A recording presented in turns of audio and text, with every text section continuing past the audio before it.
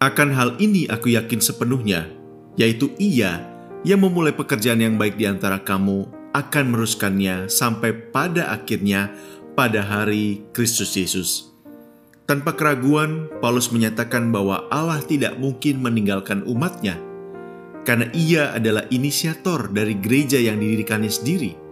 Bagaimana tidak, Ia yang merancang sejak semula di dalam hatinya, mendirikan dengan dasar yang kokoh di dalam penebusan anaknya yang tunggal, sehingga orang-orang berdosa dikuduskan dan layak bersama dengannya sebagai gereja.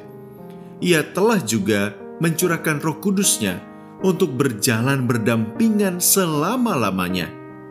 Pelayanan kegerejaan kita terjamin di dalam Kristus. Apalagi yang kita ragukan dalam panggilan yang mulia ini? Bapa, pagi hari ini kami bersyukur karena Tuhan memberkati kami sebagai gereja Tuhan, di mana kami tidak akan pernah ditinggalkan.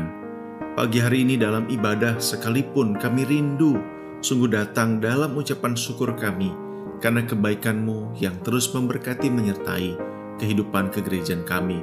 Berkati hamba-Mu Pendeta Moritz yang akan menyampaikan kebenaran firman Tuhan, berkati dengan urapan kuasa Roh Kudus, sehingga apa yang disampaikan beliau sungguh akan terus menolong, memberkati, dan akan menyatakan kemuliaan kasih-Mu kepada setiap orang yang mendengar. Begitu juga seluruh hamba-hamba Tuhan di muka bumi ini, di Indonesia, di kota-kota, di pelosok-pelosok, dan di daerah-daerah. Kami rindu Engkau sendiri memberkati mereka dengan kekuatan, taburan kebenaran firman Tuhan yang secara massal dibagikan di setiap gereja, di tempat, di rumah-rumah, di kafe, di radio, dan dimanapun platform yang Tuhan pakai, sungguh-sungguh menyatakan kasih-Mu.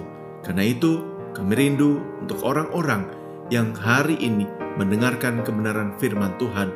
Tuhan Roh Kudus beracara atas hidup mereka, menyatakan kemuliaan-Mu, kebenaran-Mu, dan mereka boleh menerima Engkau sebagai Tuhan dan Juru Selamat.